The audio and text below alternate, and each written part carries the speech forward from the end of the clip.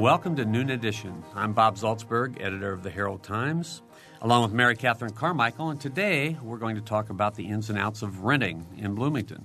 Joining us in the studio are the Vice President of the Monroe County Apartment Association, Doug Horn, an attorney for Student Legal Services, Jim McElvery, and Lisa Abbott, who's the Director of the Bloomington Housing and Neighborhood Development Department, HAND, as we call it. If you have questions or comments, please phone us at 855-0811 or 877-285-9348 or send your email to noon@indiana.edu. And Jim and Lisa and Doug, thanks. Welcome to all of you. Thank you. Thank you, Bob. Glad you're here today. We're just back. Mary Catherine and I haven't been together for a while, so we'll get into the groove here in a minute. Right. Yeah. So let's start with a pretty easy question, I hope, Doug. What is the Monroe County Apartment Association? Well, Monroe County Apartment Association is a not-for-profit organization of long standing. We're affiliated with the Indiana Apartment Association. We represent 60 members, give or take, here locally that provide 6,200 non-owner-occupied living units to individuals in the county. And we're basically around to provide for continuing education of owners and managers in the rental housing industry here locally. We advocate for our membership through participation on various boards and commissions at the local level and the state level through our affiliation with the Indiana Apartment Association. One of the things that I guess is principal on our calendar is a series of monthly luncheon meetings where regular members can network with each other and with our associate members who are involved in the supply side of our industry. And anyone who owns or manages non-owner-occupied residential property in Monroe County is eligible for regular membership, and our associate memberships are also available, again, providers of goods and services. When we talk about these non-owner occupied dwellings, apartments that usually come to mind are the big apartment complexes. But the 60 people in your organization also include, I assume, people who own homes close to campus? Yes. In fact, that's what my operation does. That's the majority of them. Yes. Mm-hmm. Okay. Now, is anybody allowed to turn any house into a rental? I am not aware of anything that prohibits that. We do have certain limitations in zoning law locally that speak to the number of occupants to a rental dwelling or a house, depending on the zoning of an area. But I don't think there's any prohibition on renting. Mm-hmm. Did you want to add anything to that? No, basically my understanding is that there would have to be certain structural – there's a portion of the Bloomington City Ordinance that covers details on the engineering and structural requirements of a rental property. They'd have to be licensed and inspected prior to becoming a rental unit. But, for the most part, you find the units all over town. Mm-hmm. Mm-hmm. So there's no zone this is a no rental zone or anything like that. It's okay. Lisa's shaking her head no. Yeah, no.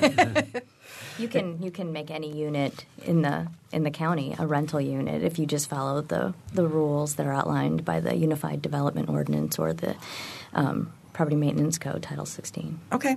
One of the things that comes with being in town for as long as I've been here, and I feel like I've been here forever, is it seems like in the maybe late 70s, early 80s, maybe mid-80s, there were big issues involving landlords and tenants, and there were lots of disputes about what the ordinances should be in our community. Lisa, your department has a list of the ordinances, and you inspect properties, and you're responsible a lot of times for making sure, I guess, that the ordinances are followed. Can you talk a little bit about some of the key ordinances that you think are in place now that kind of keep us from having a lot of conflict? Well, I'll have to confess that the 70s and mid-80s was before I was in Bloomington. But yeah, you're a lot younger than I am. Thank you. But the main ordinances that we would deal with regard to rental property would be the zoning ordinances that identify what type of zoning that structure is in. And again, as Doug mentioned, it will create an occupant load requirement. And then the other main ordinance that we deal with for rental inspections is Title 16, which requires that rental properties in the city be maintained to a minimum standard. Okay. Are there certain areas that come to mind in terms of the minimum standard? What are the complaints that you hear about most frequently? What are the complaints that we get? About the minimum standard. I mean, is it not being cleaned up, meeting not being the minimum standard. Like I said, people's the outdoors, the yard isn't mowed, or there's trash, or there's insufficient electrical outlets, or that sort of thing. Well, weeds and trash is actually Title VI, which is a different enforcement program, and actually Title VI applies to all properties within the city, not just rental properties, owner-occupied properties as well. We do get a lot of complaints, obviously, about weeds and trash for, any type of property across the city. As far as rental is concerned, nothing is really springing to mind. We will be hitting into our heavy complaint season next month, but a lot of them are. I'll give you a prime example. My stove doesn't work. Well, is it gas or electric? Well, I don't know. We encourage everybody who has a complaint to first contact their landlord and then contact us. But we do plumbing complaints, some electric complaints, not usually about not having enough outlets because, that is part of the property maintenance code. We get a lot of right now we're getting a lot of mold complaints because of the flood.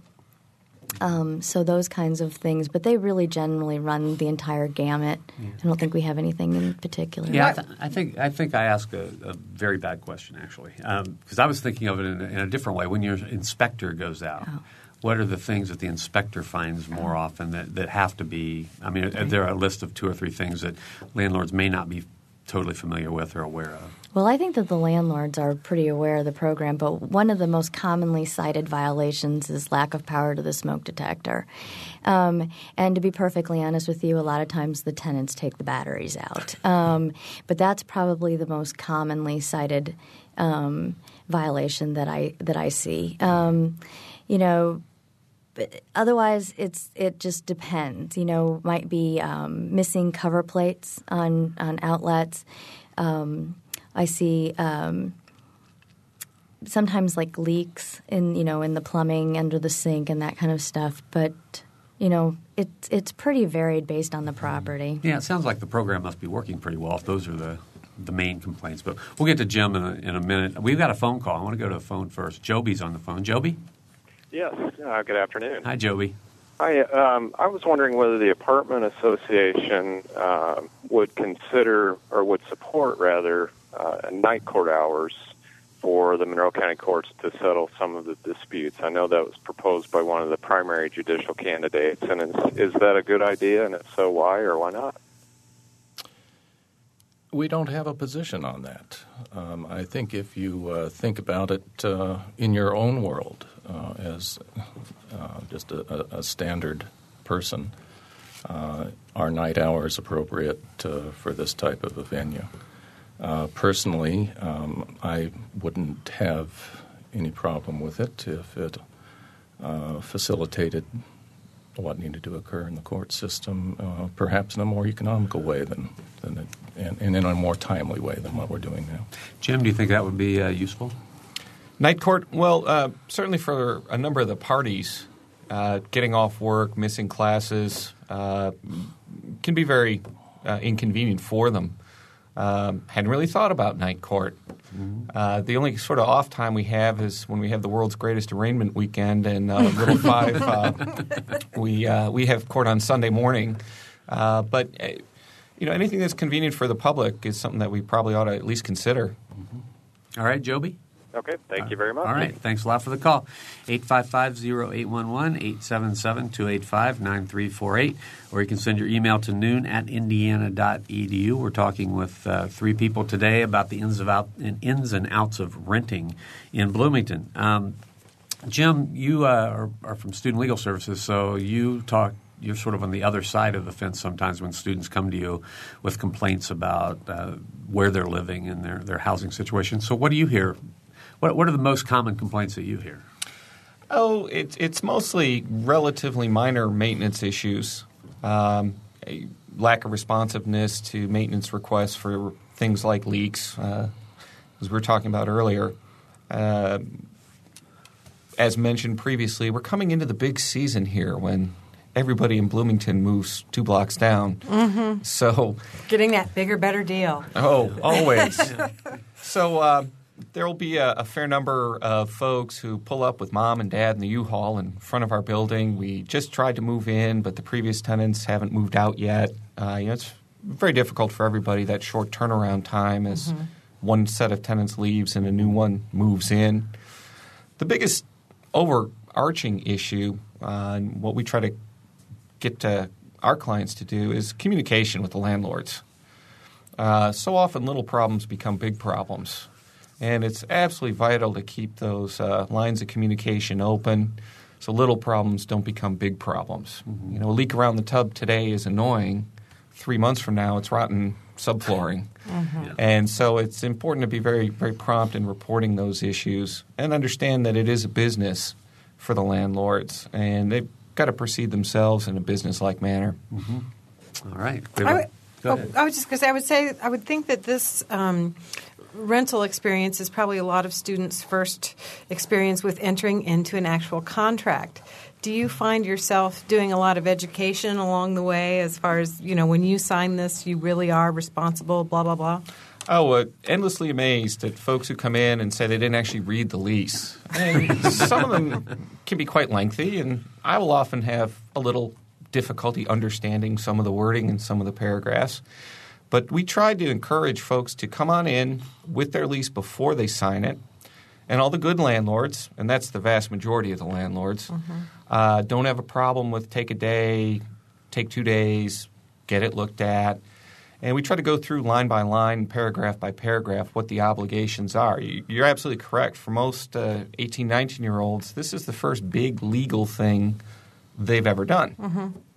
And, we tell them you've got to pick your roommates carefully. If half of all marriages end in divorce, and presumably those are folks who are picking roommates with some care, is it any wonder that your, 8th grade buddy turns out to be a complete slob? And again, those little things fester over the course, and roommate versus roommate issues can come up that really don't have anything to do with the landlord or the tenancy itself, but rather just folks living together. Mm-hmm.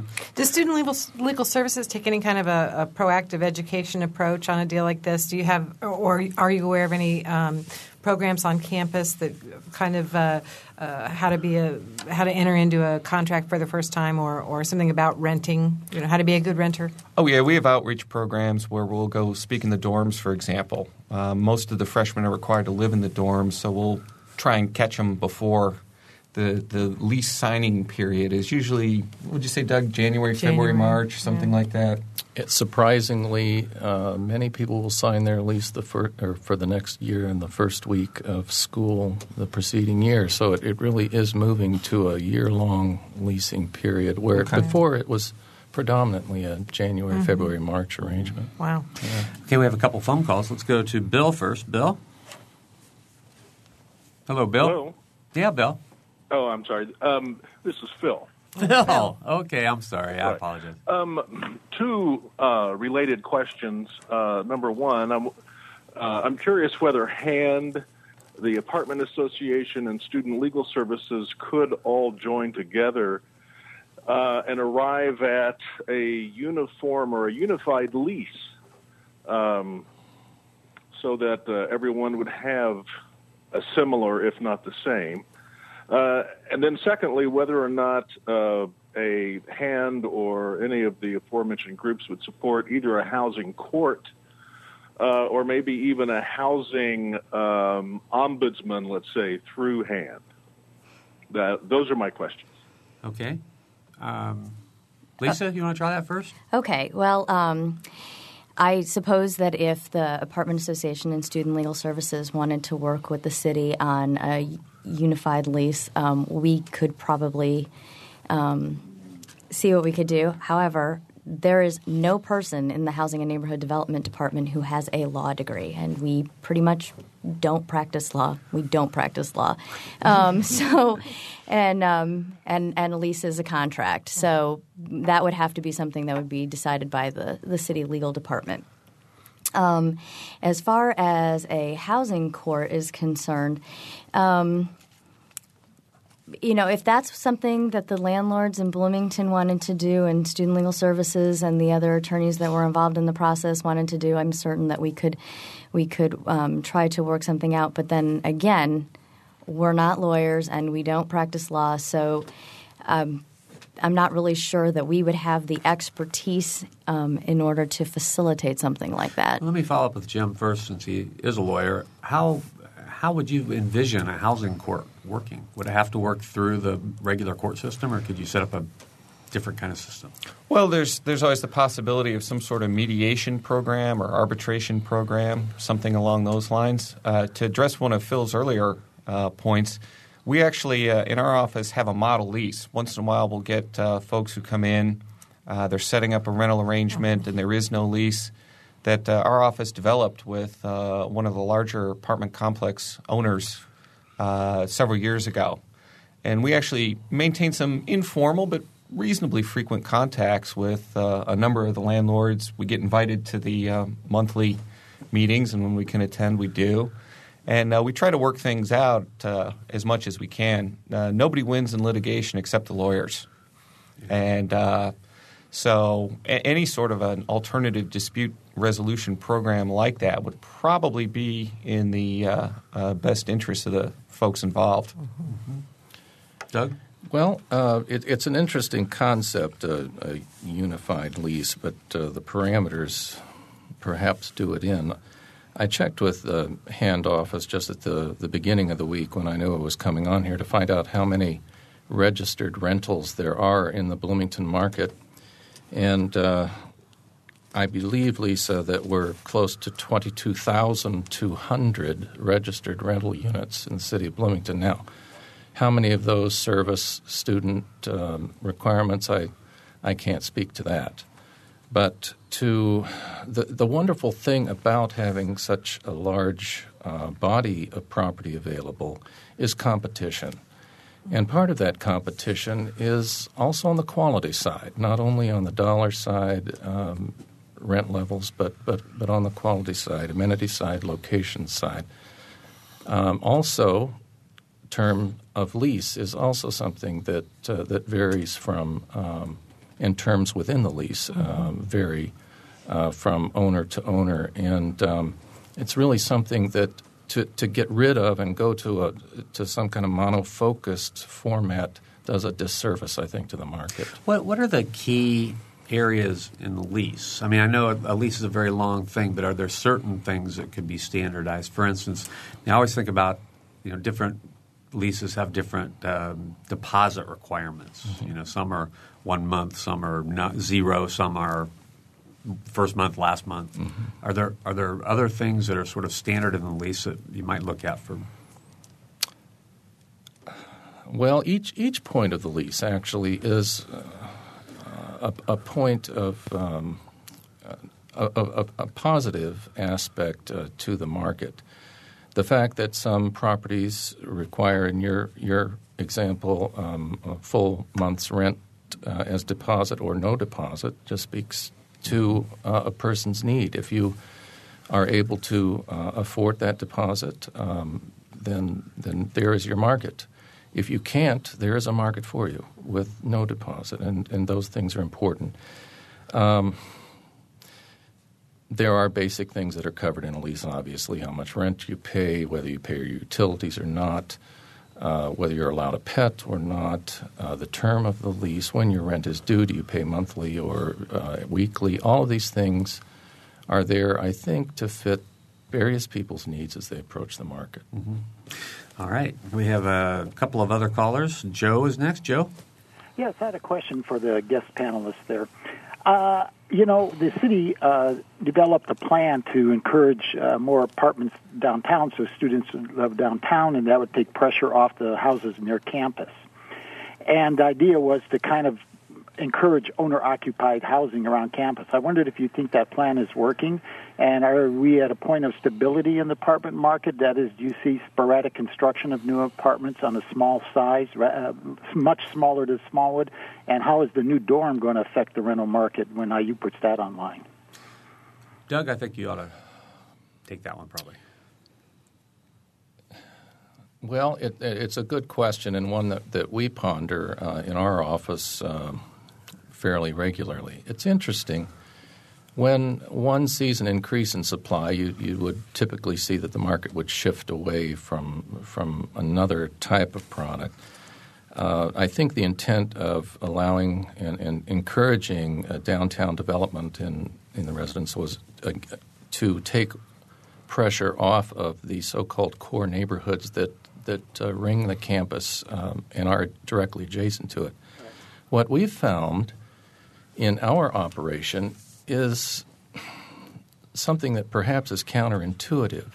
The demand for property we feel close to campus went up once these satellite downtown properties were brought online, and not so much in the first year, but the years after that. In our market, we see a number of people looking to live in core neighborhood areas where they don't have to drive, take a bus, or whatever, but can walk to school. Mm-hmm. The market, location. Mm-hmm. It's the place to be if you're doing business on the university. Mm-hmm. So we found a lot kind of upward pressure on that market. How about the new dorm at IU though? When they built that, would that decrease that pressure? Or? Well, remember they took a number of units offline, mm-hmm. And what, as I understand it, from Lynn Coyne, the vice president for real estate and economic development, who spoke to our organization a few months back, is that the number of units that will be brought back online with the new construction is much less than what they took offline. Hmm. So while we would obviously see some movement of the market to that dormitory, I don't think that we will see too much relief on the core neighborhood. Well, setting. Is it still economically viable to buy a house and rent it out, even though there are over 100,000 and it's only 1 or 2 bedrooms? Is that still economically justifiable for a potential buyer? Well, if you own Ford stock, I'd encourage you to buy the rental property. It's one of those things, Mm-hmm. It's a little tongue-in-cheek there, but it mm-hmm. really is still in university communities. It's still ranked as a safe place for your money. Yeah. All right. Thanks very much. All right, Joe. Okay. Thanks a lot for the call. Lisa, do you track? Does your office track units that have gone from rentals back to single family? Not specifically. We will take something offline in the rental system if it becomes owner-occupied, but we don't necessarily tally them up. Mm-hmm. I'd be interesting to have those figures, post some of this building. All right, let's go back to the phones. We have Kim on the line. Kim? Good afternoon. I'm interested in a couple of ways that we might improve the quality of life for tenants, including neighbors of tenants. I wondered if a screening process could be adopted for rentals that accept pets. There's a great difference among pet owners in what kind of care they can give their pets, and consequently how they're affecting other pet owners living nearby with their pets. What would you screen? Vet care, plans for keeping the animal walked, entertained, training of the animal for quietness, plans for during vacation. Doug? Well, kind of in line with your question, Kim, one thing that personally I have been concerned about is landlords, property managers who permit pet situations but really have no on-site facility for them. A complex that has no yard, as an example, that forces the pet owner to, visit a neighbor and perhaps not in so friendly a way, or a municipal tree plot or other public area that is really not designed to carry that type of thing. So it's one thing that we're talking about quietly. But not that quiet anymore. Well, I guess not. This does feel like a living room, but I know it's beyond that. And it is something that we are seeing.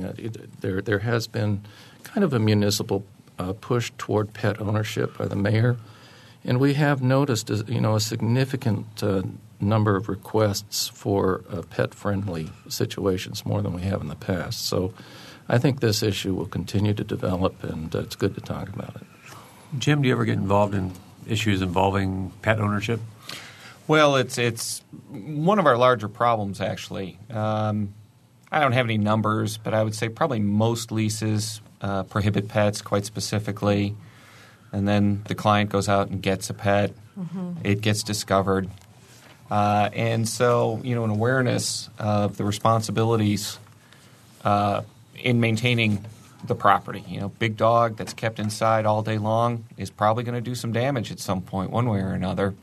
So folks really need to be careful about pets and read the lease closely to see whether it's appropriate or not. Well, I think if I heard Kim's question properly, I think also the idea of a dog in an apartment may wind up barking a little bit, and that could cause problems with neighbors. Oh, absolutely. And the neighbor versus neighbor conflicts are very, very difficult to resolve. Often the landlord gets after-the-fact notice. Even when the police are called, by the time they get there, it's over. And at that point, what do you do? Gee, I wonder, do barking dogs get loud enough to violate the noise ordinance?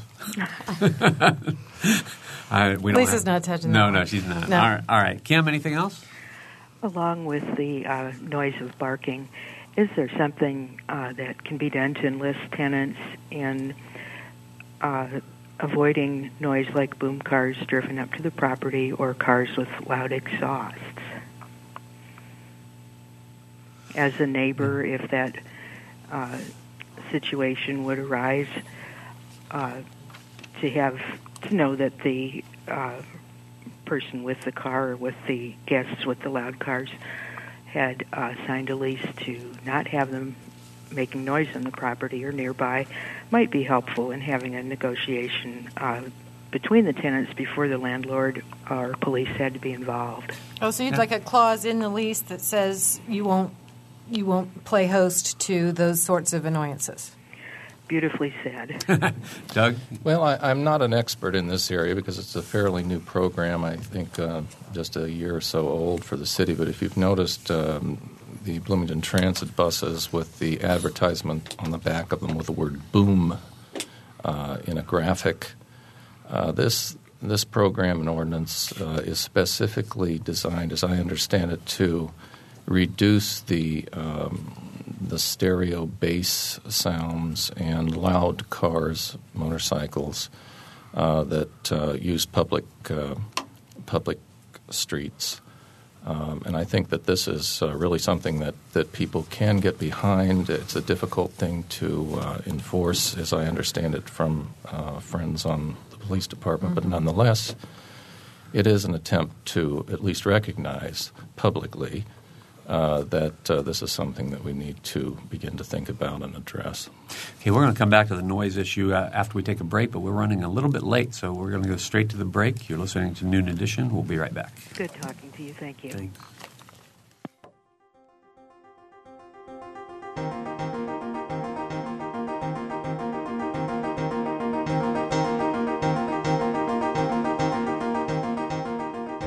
You're listening to Noon Edition on member-supported WFIU. Production support comes from Closets 2, providing organized and expanded closet and storage space for home office and garage, using a variety of systems with no major renovations. Closets 2 owned and operated in Bloomington, 332-2233.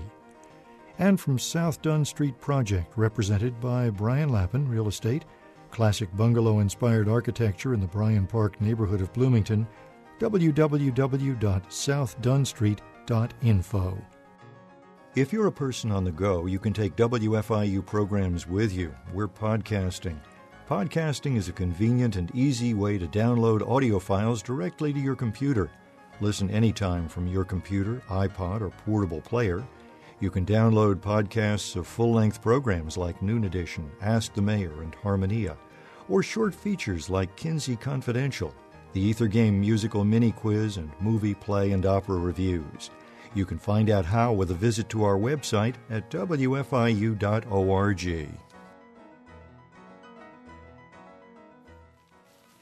Welcome back to Noon Edition. I'm Bob Zaltzberg from the Herald Times, along with Mary Catherine Carmichael. And today we're talking about renting in Bloomington. Joining us in the studio are Vice President of the Monroe County Apartment Association, Doug Horn, an attorney for Student Legal Services, James McGilvery, and Lisa Abbott, who's the Director of the Bloomington Housing and Neighborhood Development Department. If you have questions or comments, please phone us at 855-0811 or 877-285-9348 or send your email to noon@indiana.edu. We have a phone call. We have a couple of emails, but first I wanted to ask Lisa in terms of that noise question before. It seems to me that the city has a welcome packet of some sort that is given to new residents of our community. Is that correct? Well, we actually distribute what we call welcome bags to neighborhoods to distribute to new residents in August. And if you're interested, if your neighborhood association is interested in getting some, you should contact Vicki Provine at the Hand Office, 349-3420. And they will include information about quiet nights and lower the boom. Okay. Well, let's go to the phone. And Steve. Steve? Hi.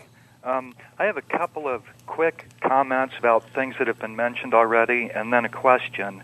The first one, somebody suggested having a uniform lease for the city, and that would certainly make things simpler for everyone.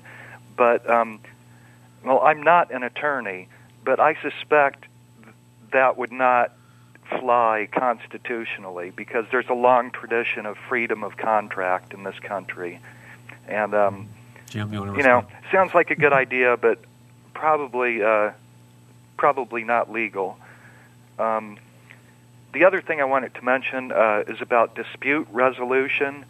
Now, I don't know if this group handles landlord-tenant relations, but there's an organization called the Community Justice and Mediation Center, and I've used them myself. It's really great. It's a nonprofit. It's free. So I just want to mention that as a resource for people who might have conflicts either with neighbors or roommates, anything like that. And finally, my question is, during the past year, there seems to have been some confusion about how many people live in Bloomington, how many people rent. I remember reading an article earlier this year, and I think it was the data was from the Apartment Association, that all of these new apartments going up, especially the downtown ones, were filling up very fast. And people were wondering, where are these people coming from? We know a lot of them are students, but according to the U.S. Census Bureau, our population is not growing. In fact, it's gone down a little bit. And we know that the Census Bureau does not do a very consistently good job in counting the student population. And so that's made it hard to figure out, what our actual population is, how many apartments there are. And I guess my question is also about apartments versus houses that are being rented. I think Doug mentioned that people who own houses and rent might also be a member of the association, but I had always assumed it was just the big apartment owners. And those new apartments filled up really fast, and I noticed that in some of the core neighborhoods, like my own neighborhood, I've been seeing a lot of for lease or for rent signs out in front of houses, and they seem to be staying there longer. And so I was just wondering if the Apartment Association or HAND, has the data on houses that are being rented as opposed to apartments. With a big apartment buildings, obviously the information is easy to collect. But with individual houses, I imagine that's more difficult. So you want to know how many houses are being rented? Yeah, sure. Okay, that we can answer. Well, actually, I can answer that. Our rental database would consider a single-family house, we call it a 1/1, and I don't have an exact number of how many units are considered 1/1s. But if you email me at work at abbotl@bloomington.in.us, I will – no, that's the wrong one. That's the old one. abbotl@bloomington.in.gov. I will see if I can't track that down for you. Okay, thank you, Lisa. And I'd like to ask Doug directly if he knows how many house owners are members of the apartment association. Is it the majority of house renters, or no? In fact, it's an area that we, and it's one of the reasons why I was brought onto our executive committee, was to try to develop this section of membership in our organization, again for educational purposes. We do have of our 60 members. We do have a few folk, but and I can't give you an exact number, but I could go through the list and tick them off and get something back to you. If you'd like to visit our website and get to me, I will be happy to do that for you. It's mcaaonline.org. Okay. All right, Steve. Great. Thank you very much. Thanks a lot. Bye. I want to address a couple things that Steve said. Maybe we can clear these up. One is, Lisa, you might recall, it seems like the sign ordinance was changed not too long ago to allow for rental signs to be in yards all year round. Do you remember that, Mary Catherine? I just was worried about balloons coming up in this conversation. No. All right. No. Maybe you don't know that. The sign ordinance is actually a planning ordinance, and I'm not really familiar enough with it to address that. Maybe one of our city planners who's listening will call and tell me if I'm remembering this correctly, but I thought that there was something about leasing your own home or leasing a property that those signs could stay up longer. And the other thing is I believe that the census count excludes students that live in group housing on campus. Other than that, they count everybody. So they would be counting people who are living in all these apartments. That's my understanding of how that works. And I've tried very hard to understand how the census counts Bloomington for a long time. Mm-hmm. I think I finally got it. So anyway, Mary Catherine. All right, we've got a couple of emails that have come in. This one is, are landlords required to provide accurate records on occupancy, empty units, and number of occupants in each unit? And is anyone monitoring this? Well, we actually don't monitor the occupancy of a unit. I mean, if it's occupied or not occupied, what we do is do the investigation for over-occupancy complaints. So you could have, let's say you own 5 units, and if 4 of them are occupied, we would not necessarily know that. Mm-hmm. Okay. I don't believe that anybody else is checking into that either. Does the apartment association, surely you track or somebody tracks occupancy rates? Because I hear this number, discussed a lot, that Bloomington has a very high occupancy rate, which makes it very attractive for people who want to get into this business. This is something that we might swap figures in our luncheon setting, but it's not something that we track or publish. In terms of vacancy losses or vacancy rates, is that? Mm-hmm. Okay. All right. So that's more of a state function than our local function. Okay. All right. Well, I'm going to ask you this follow-up though. Has it gone up or down in these single-family homes in the core? I think you were talking about how it's gone up, right?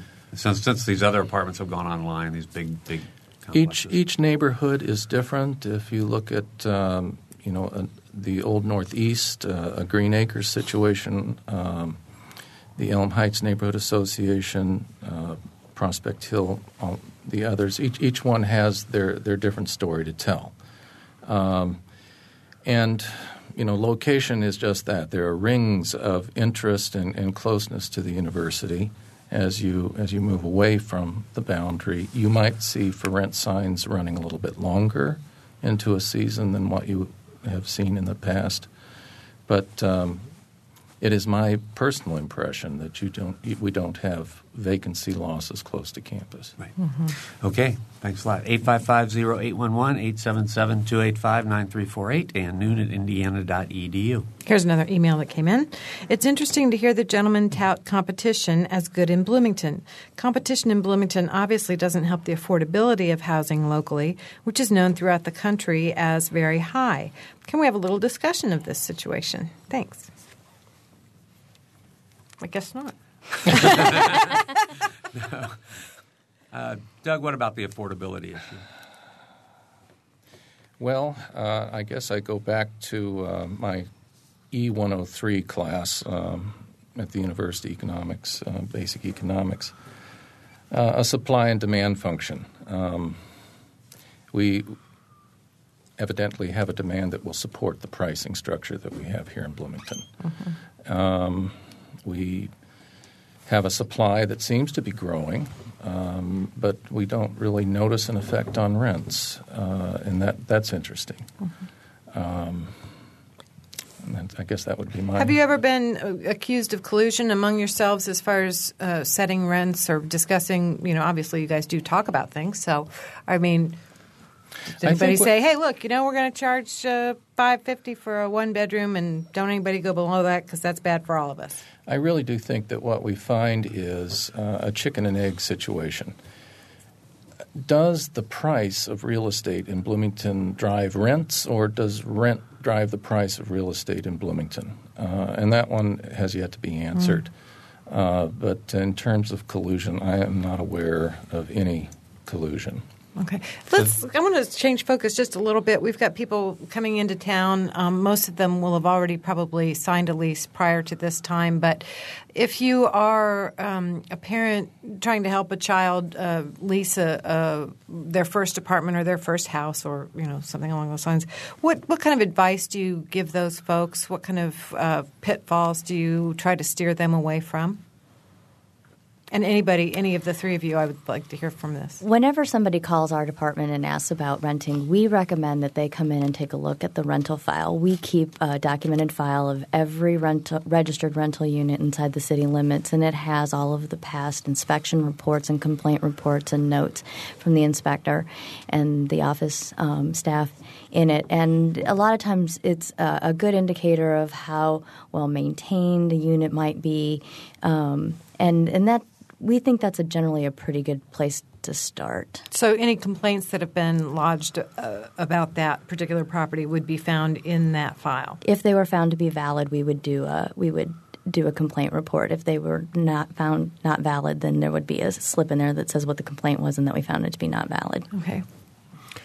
We encourage renters, especially first-time renters, to really take a good, long, hard look at the costs involved. We get a lot of kids who, if I live out in town, it can be cheaper than living in the dorms.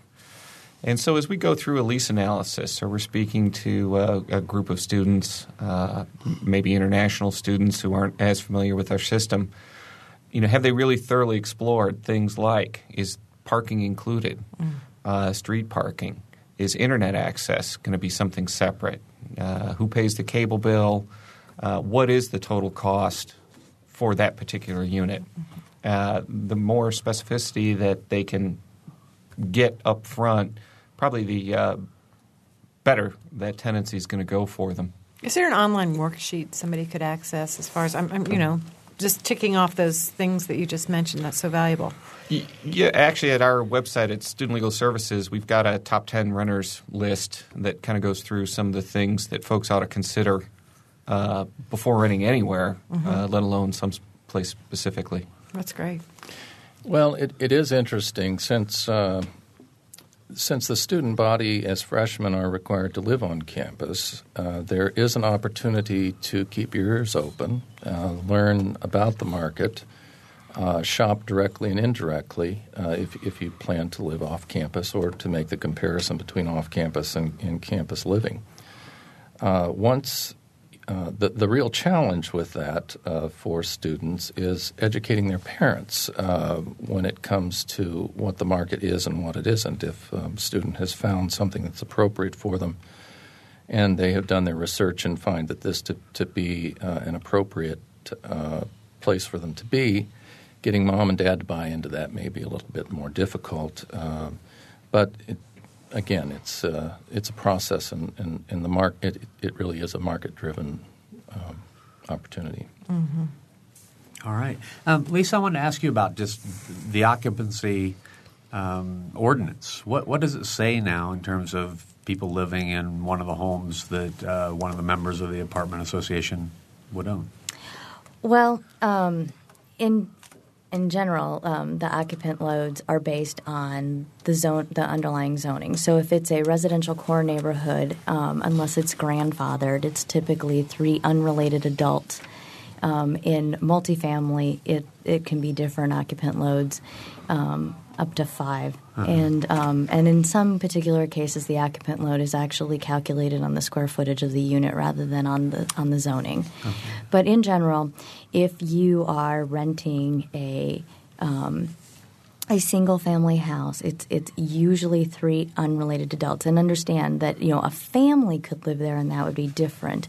But if you and 2 of your friends from high school are going to rent a place, then that's generally about it. Now, with that said, every registered rental unit should have their occupancy permit posted in the unit, and the occupant load for that particular unit is specified on the permit. And some of them have been grandfathered with higher occupancy. Yes. So, but you should definitely check what the permit states is the occupant load, and you should adhere to that, because if you are charged with violating the occupancy ordinance, then there are fines. Uh-huh. So, if a couple owns a home, could they then have 3 other unrelated adults living with them, or just one? Just one. Just one. Okay. All righty then. All right, 855-0811, 877-285-9348, and noonatindiana.edu. We just have a few more minutes. I love this question because it touches on something that we worked on Leadership Bloomington, Monroe County this year. The question asks, could you explain to me why apartments are exempt from the recycling policies? What is the recycling policy with regard to apartment complexes? How many apartment complexes do or do not have recycling programs? And can anything be done to ensure that apartment complexes at least give tenants the option to recycle? This has been a hot topic in Bloomington for a long time. Sounds like 4 questions. Yep. Doug, do you know 4 answers? Well, I can give you a broad answer, hopefully that will touch each one. We have been discussing this at the Apartment Association. There is a strong willingness to develop a workable program. The city, I'm sure, can tell us that we have challenges with just a single residence recycling program and collection of that.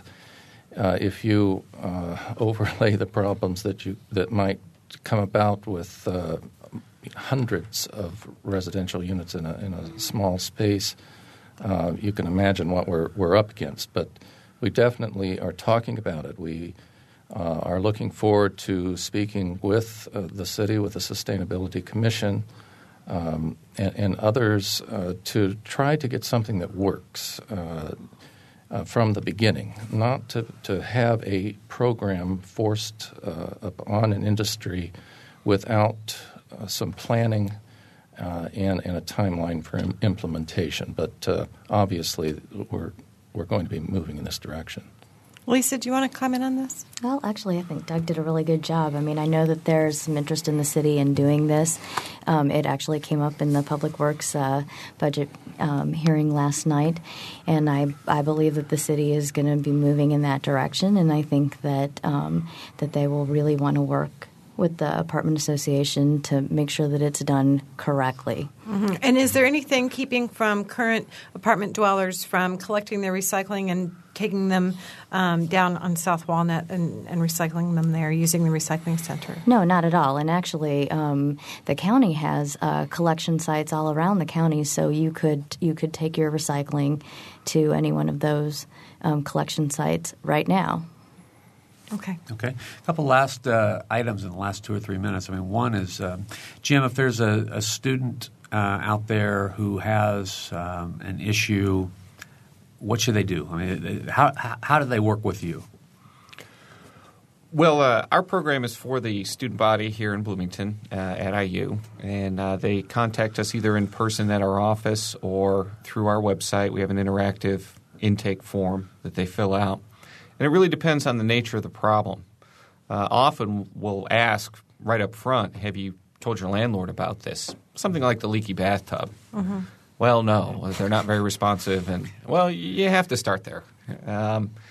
The city has a fair number of ordinances that are pretty good, but there's a reasonableness factor. You have to put the landlord on notice, give him a reasonable chance to go ahead and fix the problem. If that doesn't work, we will often send them over to HAND if it's an ordinance violation issue, get that third-party expert opinion as to whether it really is an issue or not. From there, we may write a letter informing the landlord of how we see that particular issue, and then, of course, ultimately, we may end up in court. Mm-hmm. Okay.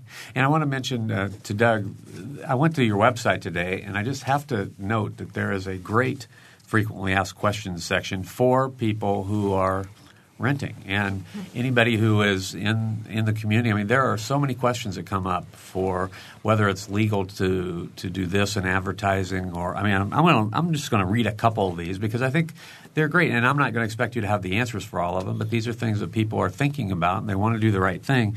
I have 4 applicants who all want the same apartment. Do I have the right to pick the one that I think is best?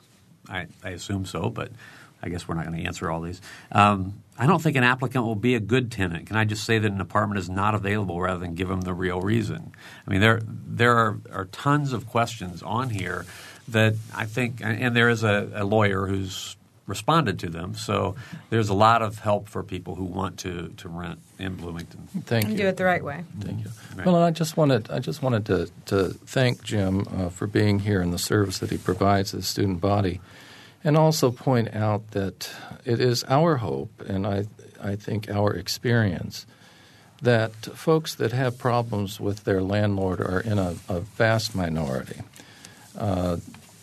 The Apartment Association has, over the years, worked very hard to educate the landlord community in terms of fair housing, federal fair housing standards, and we feel we've done a good job. All right. Thank you. I want to thank Doug Horn for being here, Jim McIlvery, and Lisa Abbott. For Mary Catherine Carmichael, producer Colin Bishop, and engineer Mike Pashkash, I'm Bob Zaltzberg. Thanks for listening.